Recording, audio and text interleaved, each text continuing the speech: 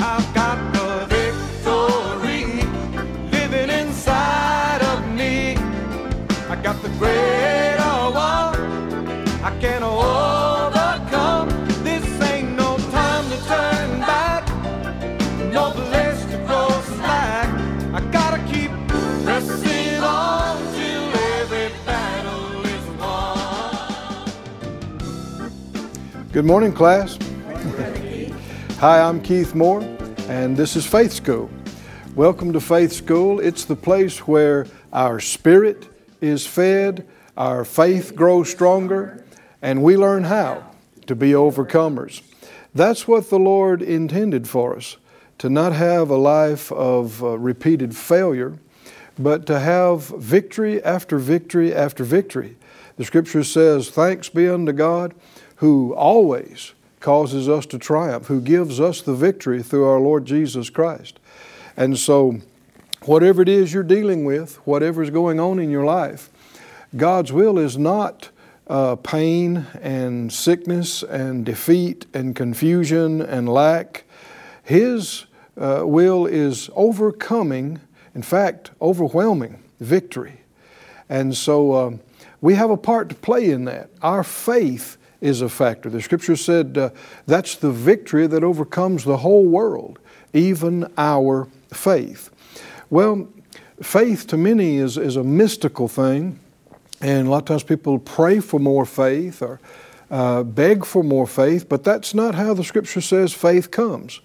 Faith is part of your spirit operation of your spirit man, your spirit being, and it's fed through the anointed Word. And when it's fed, then you use it, you exercise it. And when you live by faith, you walk by faith, and you keep feeding your faith, it grows, it gets stronger, it develops. And the way that shows up is things that used to look just impossible, utterly impossible to you. When your faith gets stronger, they don't look impossible anymore. They look reachable, doable. And the Scripture said all things, Jesus said, are possible to him or her that believes. So let's pray together. And this is the class all over that's joining us. Let's pray together and believe for exactly what will feed our faith the most directly and the most today. Father, in Jesus' name, all of us agree together as touching this, asking you for the anointing, the great anointing of your Spirit that teaches, that illuminates, that guides, that reminds and reveals and heals and restores and revives. We ask for the manifestation of your Holy Spirit and the working of your holy angels. And open our eyes to see things we haven't seen before. Remind us of what you've already shown us and show us how to apply it and how to be doers of it. We ask these things in the name of the head of the church, Jesus, and we thank you in advance for granting our request because we know it's your will and we know you hear us. Amen. Thank you, Lord. Well, turn in the great textbook to Hebrews 10. If you've been in some of the previous classes with us, you know we've been studying this great book of, a great chapter rather, of Hebrews 11. And there's a lot of previous teaching that we've done on this, and if you haven't heard it before, you can go back on the website and pick up on these previous ones, and I believe it would benefit you to catch up to where we are because one builds on another. But let's start in the 10th chapter and the 35th verse. Hebrews 10:35. And go ahead and confess it out loud by faith. Say, I love the Word of God. I love the Word of God. I will get something great, out of His anointed Word today. Praise God. You know, it matters. Jesus said, take heed how you hear. And one individual, one time he asked him, he said, how do you read that? And so it matters. If you read it ho-hum, then that's kind of what you'll get is ho-hum. But if you read it expecting to get something great, you'll see something you hadn't seen before. And it'll quicken you. Verse 35 says, "Cast not away therefore your confidence, which has great recompense of reward. For you have need of patience, that after you've done the will of God, you might receive the promise." We know that patience is a companion force of faith. It's not enough to just believe. You must keep on believing. Believe as long as it takes. Believe until. He goes on to say, "For yet a little while, and he that shall come, and will not tarry." We believe that the Lord is coming back, and yet generation after generation has lived and died, and he hasn't come back yet. But Peter tells us don't forget that with the Lord, 1,000 years is like a day. And one reason he hasn't returned yet is that he is long suffering, not willing that any should perish. If he came right now, there's a lot of people not ready, and they would miss out. And only he knows when is the perfect time. But how many believe he is coming? He is coming. And so he said, "A little while, and he that shall come will come." He won't tarry. In other words, he won't tarry indefinitely. Verse 38, "Now the just, those justified by their faith in Jesus, they shall live by faith." We know we got born again by faith. Romans 10 says, if you believe in your heart and you confess with your mouth, you'll be saved. That's how we got born again. But many stop there. They got saved by faith, they got born again by faith, but then they try to live the rest of their life by something other than faith. By unbelieving, begging, or pleading, or just by intense effort and work. But that's not how it's supposed to be. The same way we got into the family is the way we are to function in the family. The way we got born again is the way we are to live 24/7. That's what he says. The just, those who were justified by their faith, shall live by faith. But if any man draw back, my soul shall have no pleasure in him. But we're not of them who draw back unto perdition or destruction, but of them that believe to the saving of the soul. You'll find one of the big characteristics of the real God kind of faith is that it is not passive. It doesn't just sit down and do nothing and wait on somebody else for everything. The real God kind of faith, notice he said, if you draw back, my soul I have no pleasure. Then he went on to say, we're not of them that draw back. Well, if you're not drawing back, laying down, if you're not doing that, what are you doing? You're standing up. You're reaching out. You're asking. You're seeking. You're knocking. You're laying hold. You're taking steps. You're possessing the land. And real faith is not passive. It lays hold. The Bible said, fight the good fight of faith, lay hold. Lay hold. So you can't leave up to God what He left up to you. And if He told us to lay hold, we can't say, well, Lord, I'm just waiting on you to lay hold. No. He said, there it is. Get it. Exactly what He did with Israelites in the Promised Land. He said, I've given it to you. Then He said, go get it. Possess it. And sadly, that first generation, they wouldn't even try. They just cried. They just felt sorry for themselves. They just said, we can't. And they wandered around out there for 40 years and perished. And so that's an example of drawing back. But thank God under Joshua, the next generation, they were tired of wandering around out in the desert. And they said, no, we're going in. We believe, like Caleb and Joshua said, we can take it. God's with us. We can do it. And so they did. They went in, and even though there were walls and giants and iron chariots, they took it all. And that's a type for us. We can lay hold. We can take what has been bought and paid for in Christ. We can take our righteousness, we can take our forgiveness, we can take our peace of mind, we can take our healing and our strength and our protection and our abundance and supply for what we need. But you can't just wait for it to fall on you. Everybody with me? You can't just wait for somebody to notice you. You can't just cry and feel sorry for yourself and think it's all going to happen.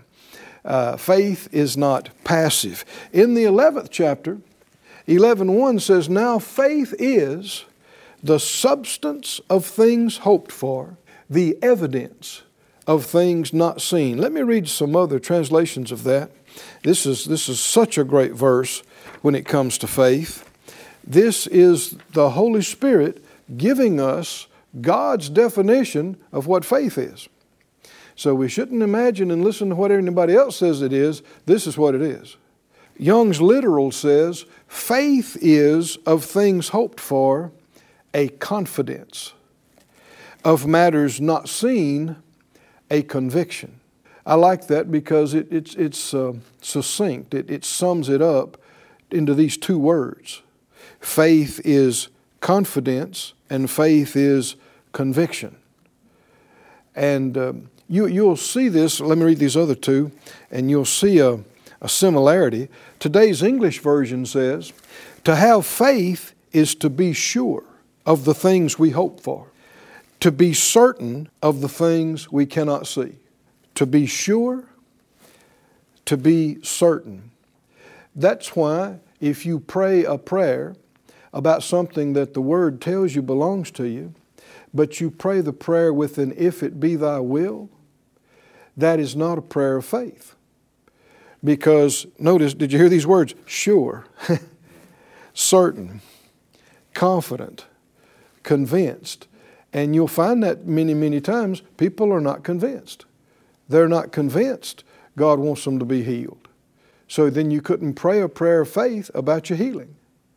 They're not convinced if God wants their needs to be met or not, or if God wants them to have a place of their own, or a better car, or a better job, or they're not convinced. So they pray, well, Lord, if it be thy will, I'd like to have money to pay my bills. But your will be done. Well, are they certain of anything?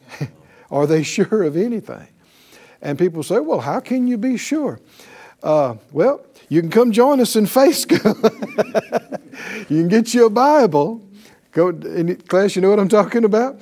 And if you can find it in this Bible, and the Lord told you, I want you to have it. I bought it for you. I paid for it. I gave it to you. Then no longer should you pray if it be thy will. Now, a lot of people in churches all over, they know this when it comes to forgiveness of sin. Nobody would say, Lord, forgive me if it be thy will. Right? I mean, it'd be a rare church. And that you'd see somebody taught to pray that way. Or if somebody, let's say we give an altar call and say, who wants to receive Jesus and make Jesus the Lord of your life? And somebody comes down and you say, well, I'll pray with you, but that's just if it be His will. We'll pray that you be saved if it be thy will. No, folks don't pray that way. Why? Because they have got enough word in them to see it is the will of God. Well, the same thing can happen in our life in the area of our material things, in the area of our protection, in the area of our physical healing, in the area of our mental peace. Looking at Jesus hanging on the cross and saying, is it your will to save me? How many understand that's a foolish question, right? What's He doing there? He's not there for Himself. Well, looking at Jesus on the whipping post, getting scourged, saying, Lord, is it your will to heal me? Well, why is He there? The Bible said, by His stripes you were healed. Looking at Him when they were beating that crown of thorns down into His scalp and mocking Him and slapping Him and saying, Lord, is it your will that I have peace of mind? Well, what's He doing? None of those things happened by accident.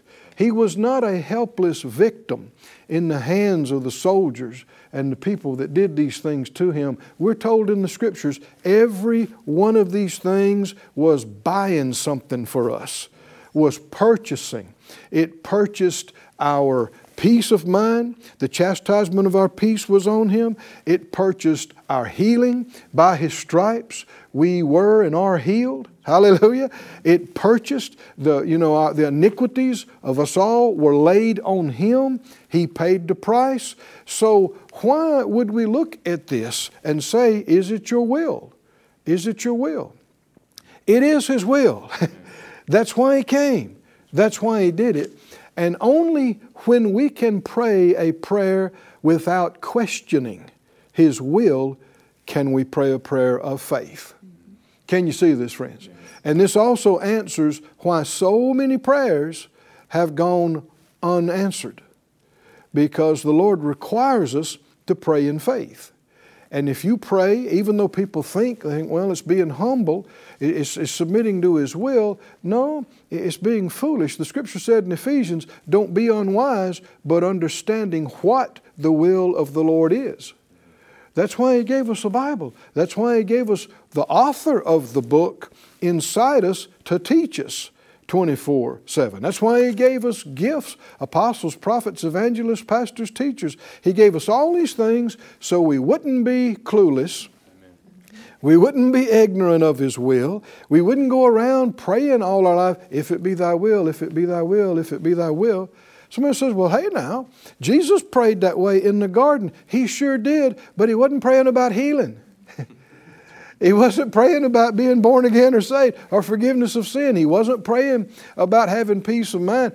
He was praying, submitting to the will of God for the plan for His life, which involved the cross. Thank God He didn't draw back from that. He went into it and did it. But once something's been bought and paid for, there are many things that we should submit and say, Lord, do you want me to go over here? And if you don't know it yet, you say, well, Lord, your will be done. I'll submit to you. You want me to stay? You want me to go? What do you want me to do? And until we know the will of God, and even if it's something we think we might not want to do, we want to be willing to do it if we find out it's His will.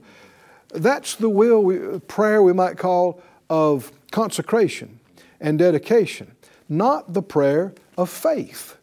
There's more than one kind of prayer. When you pray the prayer of faith, you have to know the will of God about what you're praying about. He said in God's Word translation, He said, faith assures us of things we expect and convinces us of the existence of things we cannot see. If you're in faith about something today, then you are expecting something. And you're not wondering if it's going to happen or not.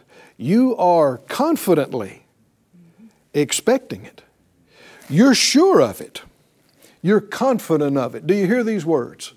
Sure, confident. You're trusting. Also, even though you got no reason to expect that, you are convinced of the reality of what you can't see. Even though you can't see it, you don't feel it, you're convinced. God, you can't see Him, but you're convinced He's real. You're convinced in God's power, though you may not be able to see and know how it works, you're convinced whatever it takes, He'll do it to perform His word. And so your expectation will not be disappointed. Those that trust in Him will not be made ashamed, the Scripture said. But can you see how many times good people, church-going people, have made mistakes? And they thought they were doing right, but with every prayer interjecting this, if it be Thy will. And you can see they're not certain about anything, not sure about anything. And I'm not knocking or criticizing. I did this myself years ago. I remember one time I went with my pastor to a hospital and visited a person, and we knelt there by her bed. And he prayed, and I agreed with him as much as I knew how. He said, Lord, if it be your will to heal our sister, then please. But if not, Thy will be done. And she said amen. We said amen. But later on I realized we didn't know what we were doing. What we were doing is saying, Lord, your will trumps everything, and your will is going to be done no matter what.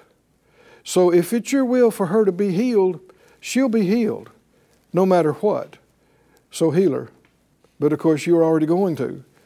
But if it's not your will to heal her, then you won't. Of course, you wouldn't anyway, because it was your will no matter what. In other words, Why are we praying?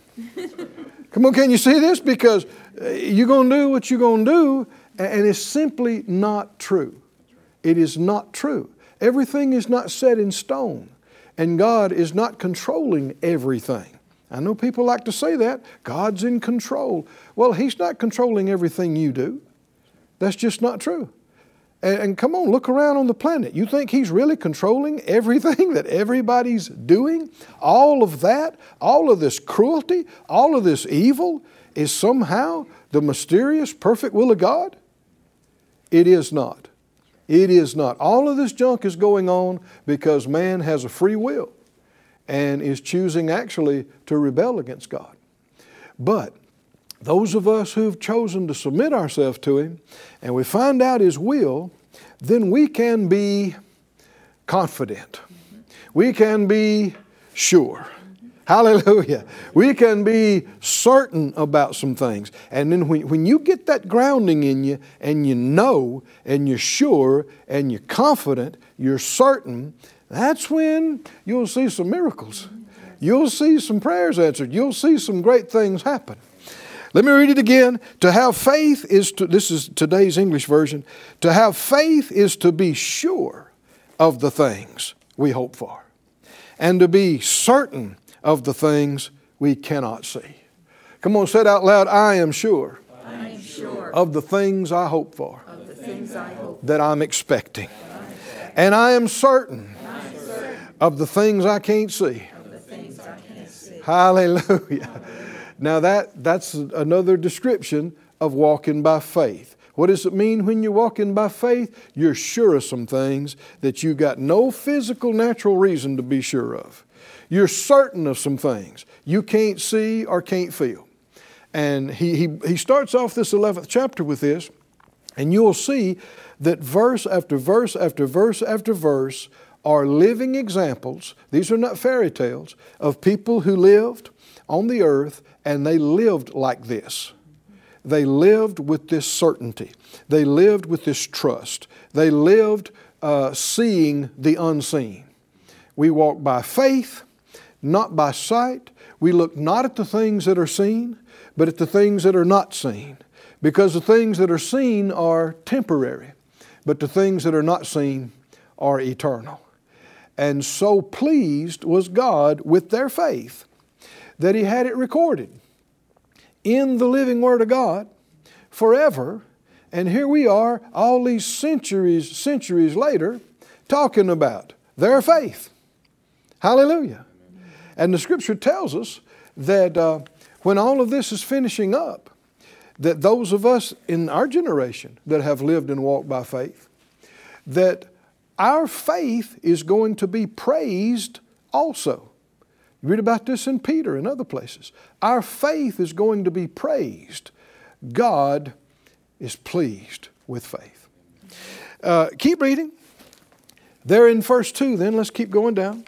For by it, by faith, the elders obtained a good report. Through faith, we understand the worlds were framed by the Word of God, so that things which are seen were not made of things which do appear. I mean the chair you're sitting on, the floor and the ground under the floor, the planet we're on, the star that's shining on us, came into existence by faith. God believed it and He spoke it. And that creative power was released and caused these things to happen. I know not everybody believes it, but I'm sorry, they're wrong if they don't. The Bible is true. Whether you know, things that are true whether you think they are or not. You'll find out eventually. It says, verse 4, by faith Abel offered to God a more excellent sacrifice than Cain, by which he obtained witness that he was righteous, and God testifying of his gifts, by it he being dead yet speaks.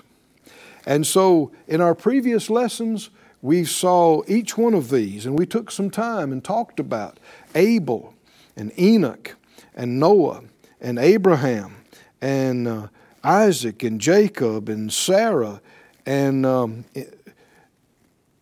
again Abraham. And then in our last ones, we talked about Jacob and then Joseph, all the way down to verse 22. And so, like I said, if you haven't been with us, don't skip all of this. Go back and listen to the previous lessons and messages, because a lot of rich things in all of these verses.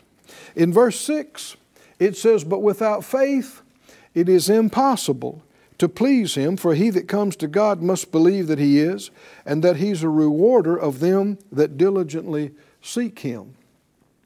And again, that's why all of these individuals are remembered in this book and in the Word of God, because their faith pleased God.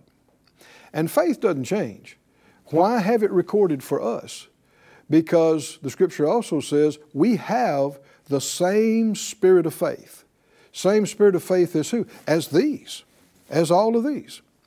The Scripture says we're walking in the same steps of our father Abraham. So we must not just read these things and look at them with longing and going, oh, he's amazing and she's amazing, Abraham's amazing, Sarah's amazing. Well, they are examples of what you and I are supposed to be doing right now. We're supposed to be living like they lived. And in fact, we should take all the light that's been gathered. You know, a lot of these guys, most all of them, they were doing this without being born again. They were doing this without the fullness of the Spirit. And you and I have other advantages. We've got all kind of things going for us. There's no reason we should whine through life. There's no reason why we should quit and make all kind of excuses why we can't have this and can't do that. We should, as we've said before, we should be strong in faith. Hallelujah. Yes. Giving glory to God. Let's say that we confess many times. I live by faith. I walk by faith. I overcome the world by faith. I'm strong in faith. Giving glory to God. Hallelujah. That is our testimony.